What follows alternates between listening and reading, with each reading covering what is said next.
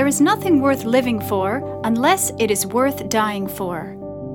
My grandmother lived a life devoted to Jesus, and today her talks have been made available in their original form. So you too can be built up through the insights and mysteries God revealed to her throughout her ministry. Now, without further ado, here is Elizabeth Elliot.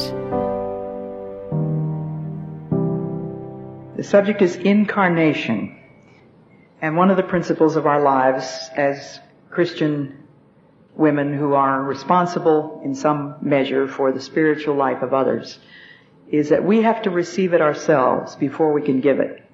We have to live it in our lives and then give it. Receive, live, give is the order. Number one, a definition of incarnation.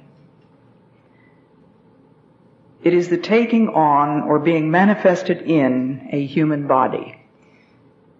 Any of you who are Latin students know that the word incarnation comes directly from the two words meaning in the flesh, or the enfleshing. God, who is spirit, took on visible, tangible form in the person of Jesus Christ.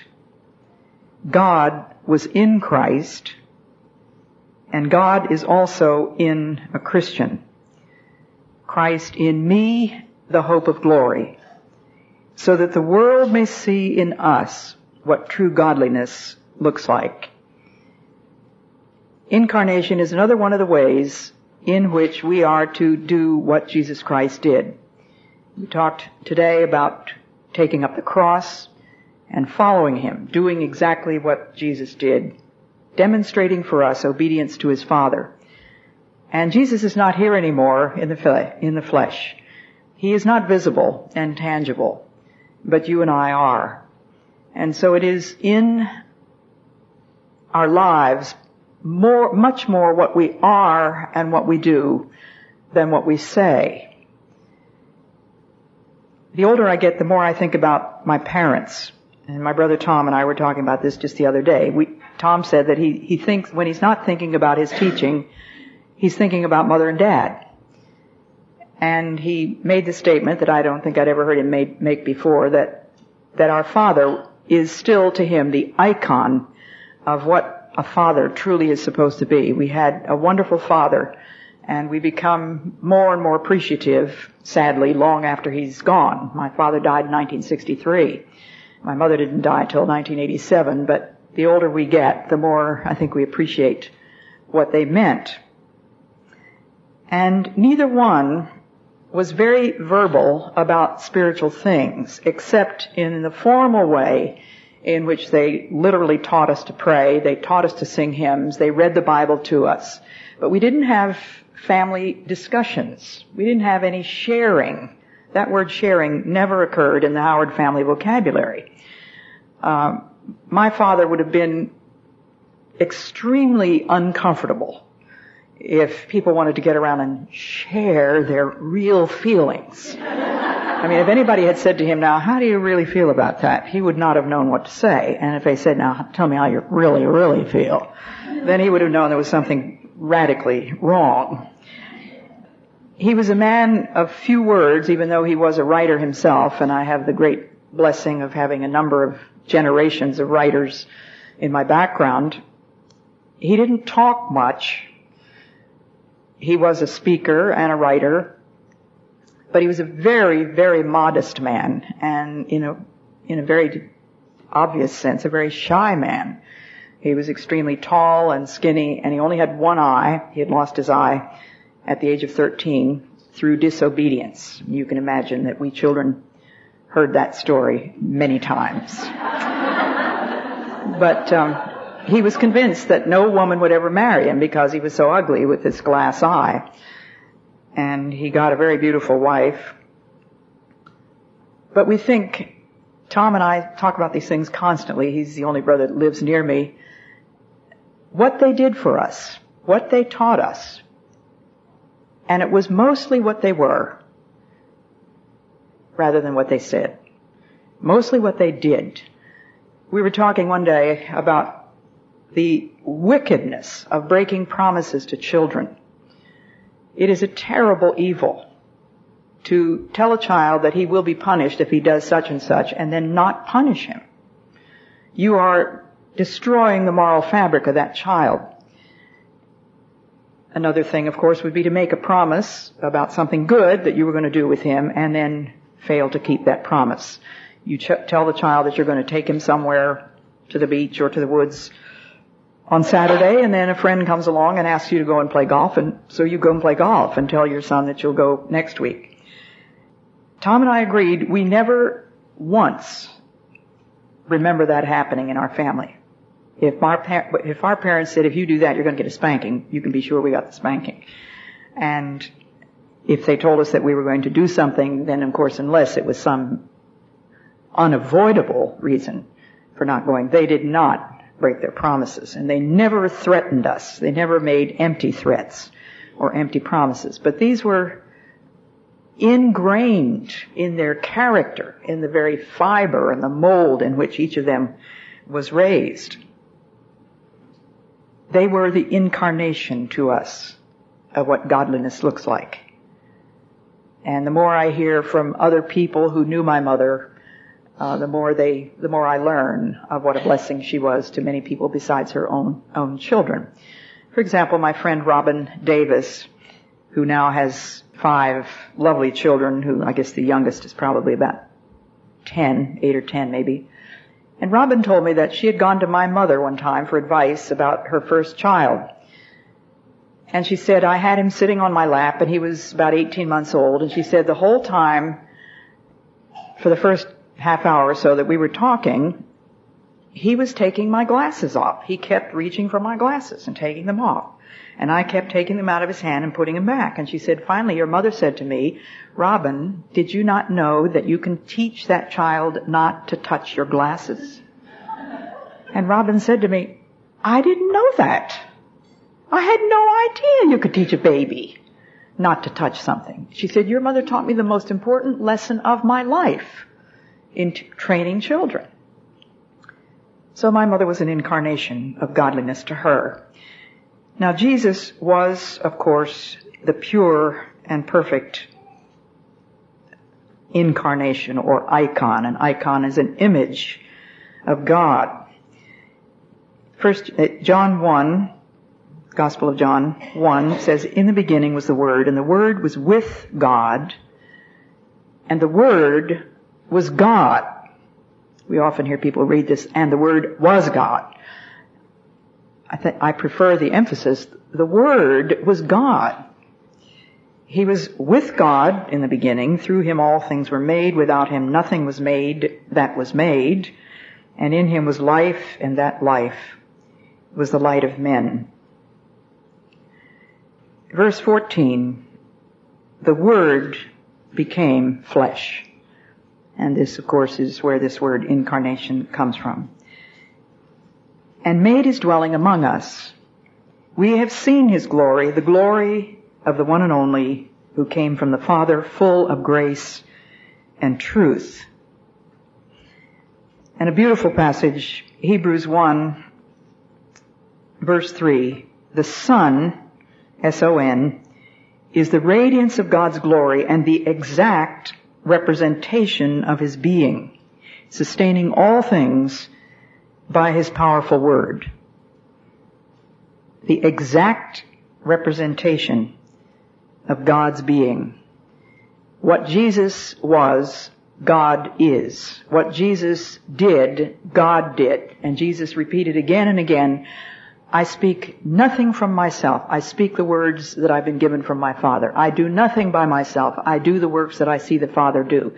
And perhaps that was a lesson that he had learned as a little boy in the carpenter shop, watching his foster father, Joseph, using the adze and the hammer and the file and the saw, learning to do what he saw his father do. The Son is the radiance of God's glory. And in chapter 2, verse 3, it says, He was made a little lower than the angels, now crowned with glory and honor, because He suffered death.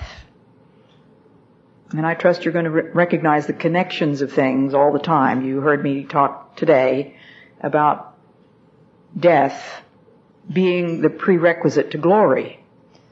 And he was crowned with glory and honor because he suffered death. So that by the grace of God, he might taste death for everyone. Amazing grace, again, that he was willing to be enfleshed, to become that helpless little child, to grow up as any little boy grows up. Don't we wish that we had far more details about those growing up years? We only know one extremely important thing, that when he was 12 years old, he made a specific break with his father and mother and took upon himself spiritual responsibility. And you remember how they found him after 3 days in the temple, and he was confounding the experts in the law. And when his mother chided him, as you and I would have done, "Why did you treat us like this? We have sought you sorrowing." You remember what Jesus said, "Didn't you know that I must be about my Father's business?" To me, this is a very important point to get through our heads in raising our children. When a boy reaches the age of 12, he is in the transition between childhood, and teenage. There is no teenager in the Bible. Childhood and adulthood. That is the transition. And we need to be much more serious about understanding that these children now are making a break away from us. They're going to move into what sometimes are the silent years. They're going to move into examining all the things that they've swallowed hook, line, and sinker for the first 12 years and asking all kinds of questions that may upset you and think this child is undermining all the faith that we've tried to put into him. No, he's not. Never underestimate the spiritual acuity of your children. I distinctly remember at the age of 10 looking at myself in the mirror and saying, I know that these grown-ups don't know what's going on in my head, but I know that I am responsible to God. I knew that at the age of 10. Jesus knew at the age of 12 that he had to be about his Father's business. And I think that was one of the swords that pierced Mary's heart that Simeon had spoken of. There were a number. And of course, at the very end, those wonderful words, there stood by the cross of Jesus, Mary his mother. Not there lay in a sobbing heap at the foot of the cross. Mary had been strengthened throughout all those 33 years, learning of him. He was her Savior too, you know. This baby whom she had nursed at her breast and carried in her womb began to teach her. And as we said today, the very last word that we know she said was, do whatever he tells you. Since the children have flesh and blood, this is Hebrews 2:14, he too shared in their humanity so that by his death he might destroy him who holds the power of death, that is the devil. Chapter 4:15, these are all from Hebrews. Jesus was described as one who has been tempted in every way, and he could not have been tempted without human flesh. So all through the Old Testament, we have God revealing himself first of all through creation, then revealing himself as he speaks to Adam and Eve and lays down some rules for them. Then God speaking through the prophets. He spoke through creation. He spoke directly to people. He spoke through the prophets to his people Israel. But now we find God revealing himself in human flesh. And you can listen to the radio, you can read books, you can read sermons, you can listen to what people say. But the most important thing is seeing what they do. Being able to understand what they believe by what they are. And that is the responsibility that's laid upon you and me. They are looking to us. And of course, that's a very uncomfortable position for us to be in. It's a very hazardous position for us to be in. And we all know far too many stories of the collapses, the moral collapses of people who have been looked up to by hundreds of thousands. It's an awesome and solemn responsibility. But I do believe that people have a right to expect that we are living by what we're talking. Woe be to us if we do not incarnate the truth that God has given to us. The Bible says that teachers will be judged by a far higher standard than others. That's scary, isn't it? But why shouldn't we be? We have been given so much, and it is increasingly sobering to me as I study genealogy on my father's side of the family. I can't go back very far on my mother's side. Realizing that to me much has been given, and of me much will be required. Will I be able to meet that test? May God help me to incarnate the things I talk about. Point 2, the chalice. C-H-A-L-I-C-E. Mary gave her body to be the chalice in which the life of God was to be formed and born. You know what a chalice is, a cup. And the one thing that Mary did is the one thing that you and I are meant to do, every one of us, every day, no matter where we are or what the circumstances. And that is to bear Christ into this world. That is the truth of God. We are meant to bear the life of Christ within us. Amazing, isn't it? To think that God has created us to be chalices. Now, of course, this applies to both men and women. The life of Christ is meant to be manifest in men, but I think we women have the special privilege of being given a much deeper understanding, a more mysterious understanding of what this means, because every month we have a reminder that we were created to be life bearers. And that token of blood shows that life comes out of death. That's what blood signifies. The life of the flesh is in the blood, and when blood is shed, it means death. And when the month comes around and the blood is shed, you know that there is no possibility of life during that next month. I have to repeat this because it's such a tremendous and overwhelming thing to me. But the one thing that Mary did is the one thing that you and I are meant to do, every one of us, every day, no matter where we are or what the circumstances, and that is to bear Christ into the world. And the world is desperately looking for holy lives. They don't know that that's what they're looking for. They wouldn't be asking, where can I find the holy lives? But there's something about the recognition that comes when once in a while God makes a very holy person very widely known. And I think Mother Teresa is that icon for very many people. You may argue about her theology, but you cannot argue about her motivation in what she does in the streets of Calcutta. When Malcolm Muggeridge interviewed her for a movie years ago, he put to her the obvious question, why do you do this? Go all over the streets of Calcutta in these filthy, dark, miserable places and pick up the dying people and the most distorted images of Christ that you can imagine. People with leprosy, people crawling with sores and bugs and everything.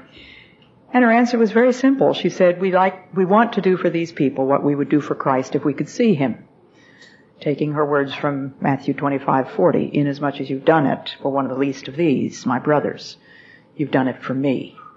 And he accepts that. And you remember that when he said that to the disciples, they said, when did we ever see you hungry? When did we ever see you naked? When did we ever visit you in prison? When did we ever feed you? And that was his answer. If you did it for these, you did it for me. Whatever you do, whether it's evil or good, he receives. We have to be careful. So the story of the assignment of this chalice, of course, is in the first chapter of Luke. Such a beautiful story. Luke 1:26. In the 6th month, God sent the angel Gabriel to Nazareth, a town in Galilee, to a virgin pledged to be married to a man named Joseph, a descendant of David. The virgin's name was Mary. The angel went to her and said, "Greetings, you who are highly favored. The Lord is with you." Mary was greatly troubled at his words. Have you noticed how many times in the scriptures the appearance of an angel brings fear and trouble? You don't find any sentimentality about the angels in the scripture. There are no cute little cherubs flying around, and they certainly were not female. When they appeared in a visible form, it was always in the form of a man. At least as far as we know, there's very few descriptions of them, but the response would indicate that this person to whom the angel came recognized this person to whom they were speaking, and the person spoke their language. It wasn't any heavenly gobbledygook. She was troubled and wondered what kind of a greeting this might be, but the angel said to her, "Do not be afraid, Mary. You have found favor with God. You will be with child and give birth to a son, and you are to give him the name Jesus. He will be great and will be called the Son of the Most High. The Lord God will give him the throne of his father David, and he will reign over the house of Jacob forever. His kingdom will never end." "How will this be?" Mary asked, "since I am a virgin?" The angel answered, "The Holy Spirit will come upon you, and the power of the Most High will overshadow you. So the Holy One to be born will be called the Son of God. Even Elizabeth, your relative, is going to have a child in her old age, and she who was said to be barren is in her 6th month, for nothing is impossible with God." I never really thought much about the importance of that announcement about Elizabeth until just fairly recently. I don't know how I could have been so obtuse as to have skipped over it, but that was just a wonderful and completely provable confirmation that what the angel was telling her was going to happen was not an impossibility, because if even her cousin Elizabeth was going to have a child in her old age, that was certainly an impossible thing. But nothing is impossible with God. And that was just the encouragement that Mary needed to be able to say, "I am the Lord's servant. May it be to me as you have said." A humble girl in a little house on a quiet street in a small village visited one day as she was perhaps weaving or baking or sweeping by this ministering spirit. You know, the Bible describes angels as ministering spirits. And he became visible and audible, which is to me a mystery. He came from highest heaven into this village in Nazareth and said, as one translation puts it, "Hail, thou who art highly favored, full of grace." And of course, if any of you are or used to be Catholics, why, you certainly know those words. "Hail Mary, full of grace, the Lord is with you." Those were the angel's exact words.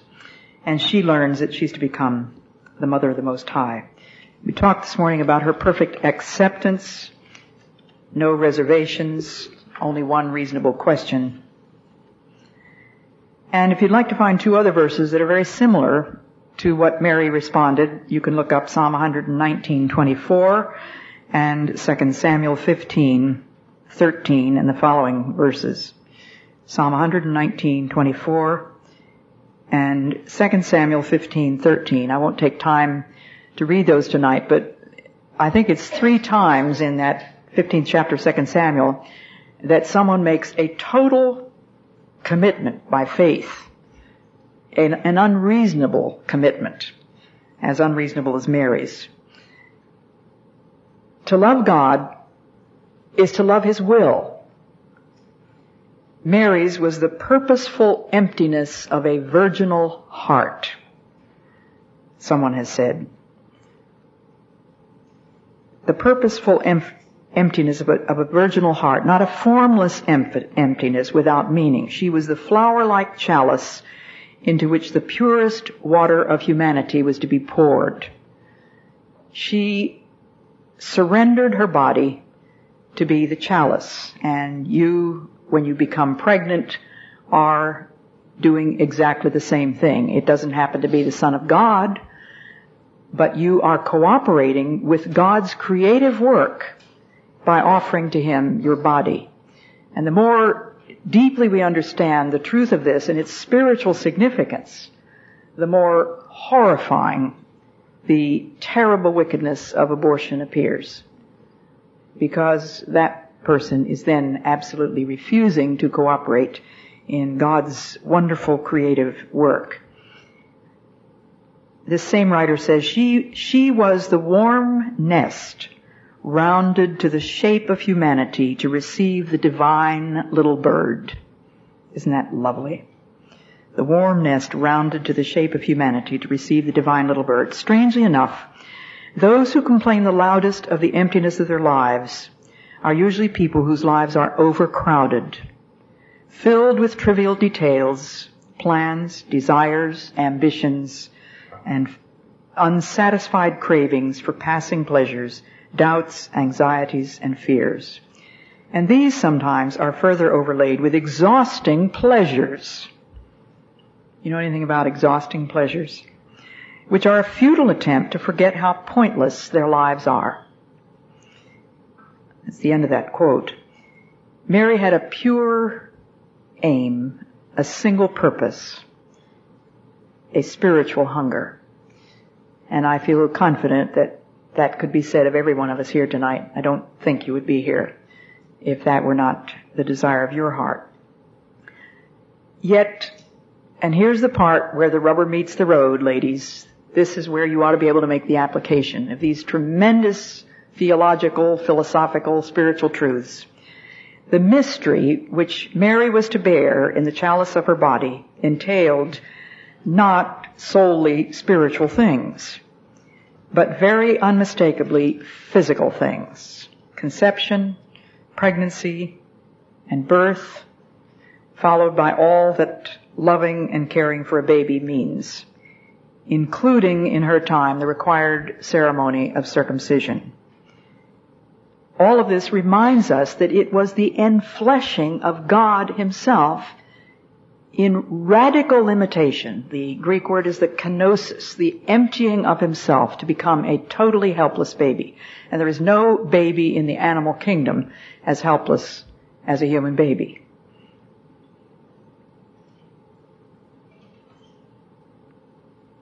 How many of you know that beautiful Christmas carol, Once in Royal David's City? Stood a lonely cattle shed where a mother laid her baby in a manger for a bed. Jesus was that little child. No, Mary was that mother mild, Jesus Christ, her little child. But this is the stanza that I want you to listen to. And through all His wondrous childhood, He would honor and obey, love and watch the lowly maiden in whose gentle arms He lay. Christian children all must be mild, obedient, good as He. Does that describe your children? Mild, obedient, good as He. For He is our childhood's pattern. Day by day, like us, He grew. He was little, weak, and helpless. Tears and smiles like us He knew. And He feeleth for our sadness, and He shareth in our gladness. Remember that there is no dichotomy between secular work and spiritual work. There wasn't for Mary. There shouldn't be for us. We do serve the Lord Christ in that little child that God gives to you. And if God doesn't give you children, God will give you spiritual children. Let's not forget that. And of course the time comes when the nest is emptied, and if God has given you children in the biological sense, they fly away.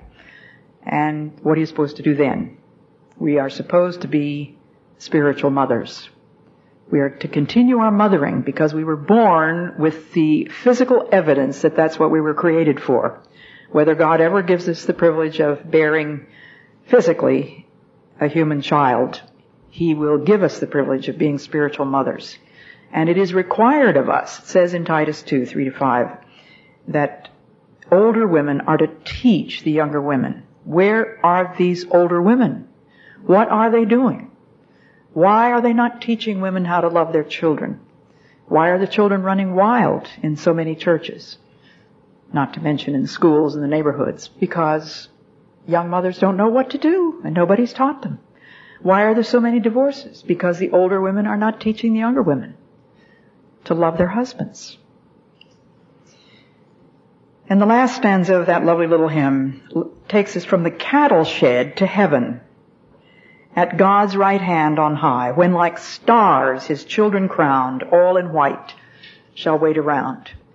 And the Christian life is a continuum of visible, tangible things on this level and invisible things on another level. Faith is a two-world word. We live here down among the tangible, visible things, and the washing machines that break down, and the roast that burns, and the diapers that are piled up, and the mail that we can't get around to answering, and the ironing, and all the rest of it. These are all part of our spiritual training and all part of our spiritual worship.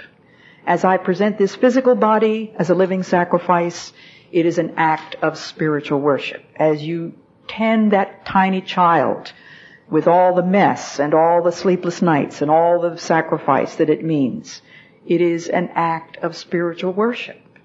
And the Lord receives it as though it were done to Him.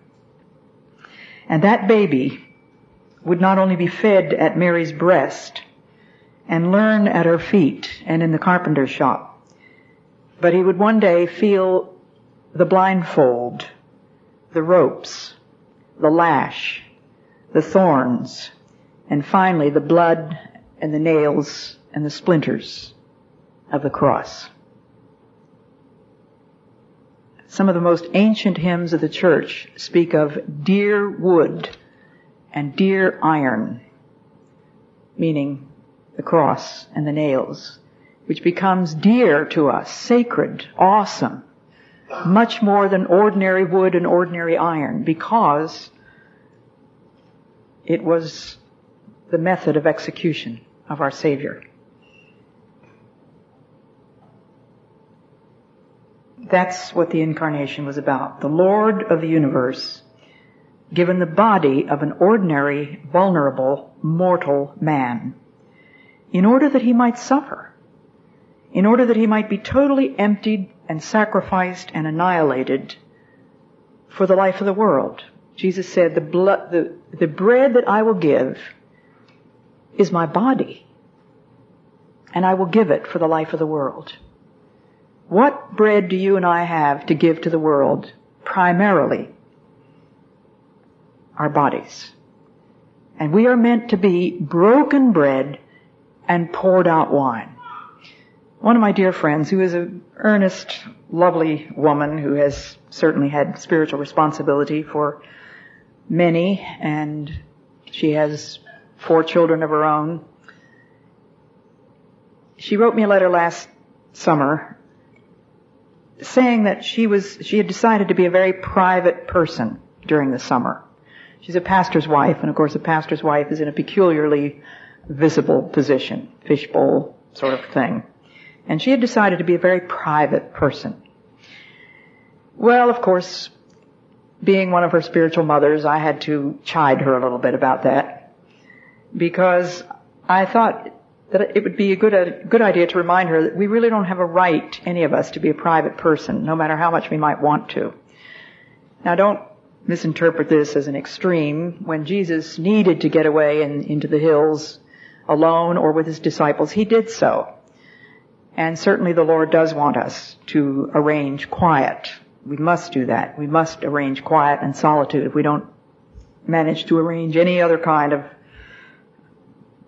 what shall we call it? I don't like to call it relaxation or recreation, but a change from all the busyness of the world. But Jesus was hounded for 3 years, the only 3 years that we know anything about of his life. His sleeve was constantly being plucked by people, asking him for things, demanding things. The Pharisees coming and arguing with him about everything he ever said, and people who hated him, and people who doubted him. Some mocked him, some believed. And he was just available. He was just available for those 3 years. So if we are willing to be broken bread and poured out wine, I don't think we can choose to be quite that unavailable, that we can call ourselves private people. For the reason that I'm not my own. I'm bought with a price. I'm one who does like solitude and would be very happy staying at home practically all the time. I'm not given that privilege, but I'm given many other privileges. Let me not mislead you into thinking that I feel I'm suffering by having to travel around and meet wonderful people like you. Philippians 2, 5 to 9. We read a part of that earlier today, so I won't read it again. The kenosis passage, the passage in which it describes very clearly the utter self-abandonment. He who being in the very nature of God made himself nothing, taking the very nature of a servant. And he quite literally did that, didn't he, when he took a towel and got down on his knees and washed the disciples' feet. God became man that you and I might be changed, not into storybook princesses, but nor wafted into another world or freed from the limitations of a physical body, but transformed into saints. That's what we're supposed to be, transformed into saints. And I hope that every one of you here knows some saints and has been blessed by some. I have known quite a few in my life, truly holy people who have set examples for me and have enfleshed and incarnated for me the life of God. And maybe we'll have time to talk about some of those people. It is not through change of circumstance, but a radical change of vision, of attitude and response. And one of the ancient responses of the church has been sursum corda. You Latin students know that that means hearts upward, or as it's usually translated into English, lift up your hearts. And when you are feeling down in the dumps and everything is falling to pieces and you just know that you can't carry on anymore, you can move from this visible earth up into heaven in a split second by just lifting up your heart. And I happen to go to a church where the pastor says to us in a loud, joyful voice, lift up your hearts. And the response of the congregation is, we lift them up to the Lord. And I can remember, especially when my husband was dying of cancer, just the wonderful lift that it gave me to be able to get away from all his pain and suffering just for that 1 hour and be able to go and in the company of other Christians say, we lift them up to the Lord. Just lift up my heart. God had revealed himself through his works of creation, then the Word. He spoke to Adam and Noah and Abraham and the prophets, and now he was revealed in human flesh. A man, a Jewish man, born at a certain time under Pontius Pilate in a cow house to a certain modest, quiet teenager. And today he continues to reveal himself in the world through human flesh, you and me. Human examples, multiple revelations of himself. Different personalities, different sizes, different ages, different ethnic groups. Asking us at every juncture, do you love me? Will you hear my words? Will you accept my work in your life? Will you love my will? It's easy to sing about how much we love God. But sometimes I think the Lord is saying to us in a still small voice, don't tell me, show me. You must love his will. Mary heard his word, recognized his will, surrendered to his action with utter self-abandonment. Now remember that Mary was still the same girl whom Joseph cherished. But her whole human nature, body and soul, was the material in which the will of God was executed. She was a chalice, a God-bearer. She went forward with her plan to marry Joseph, to live the life of a carpenter's wife, just what she had planned to do before she had any idea that anything extraordinary was going to happen. God didn't jerk her out of those circumstances and put her in a palace because she was cooperating with Him in bringing the Son of God into the world. It was in a village, in the same house, with the same husband.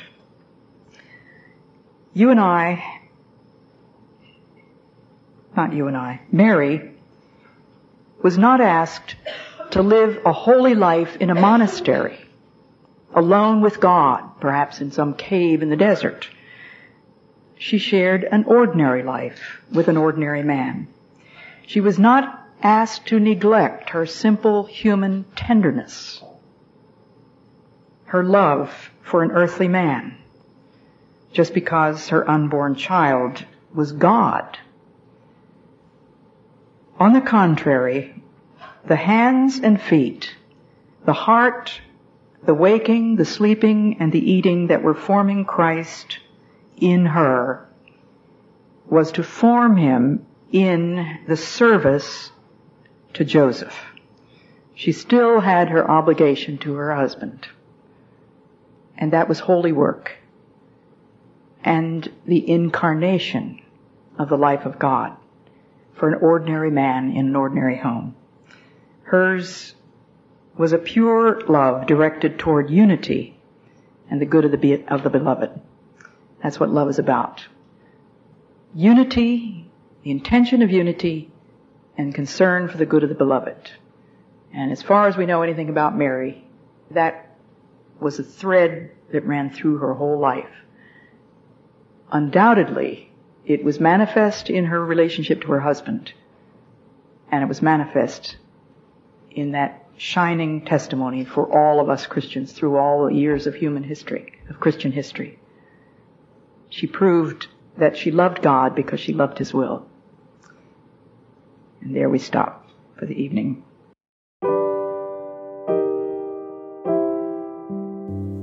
I pray you've been encouraged and inspired by what you've heard today, and will keep joining us here and on social media for My Granny's inspiration. Until then, remember, the eternal God is your refuge, and underneath are the everlasting arms.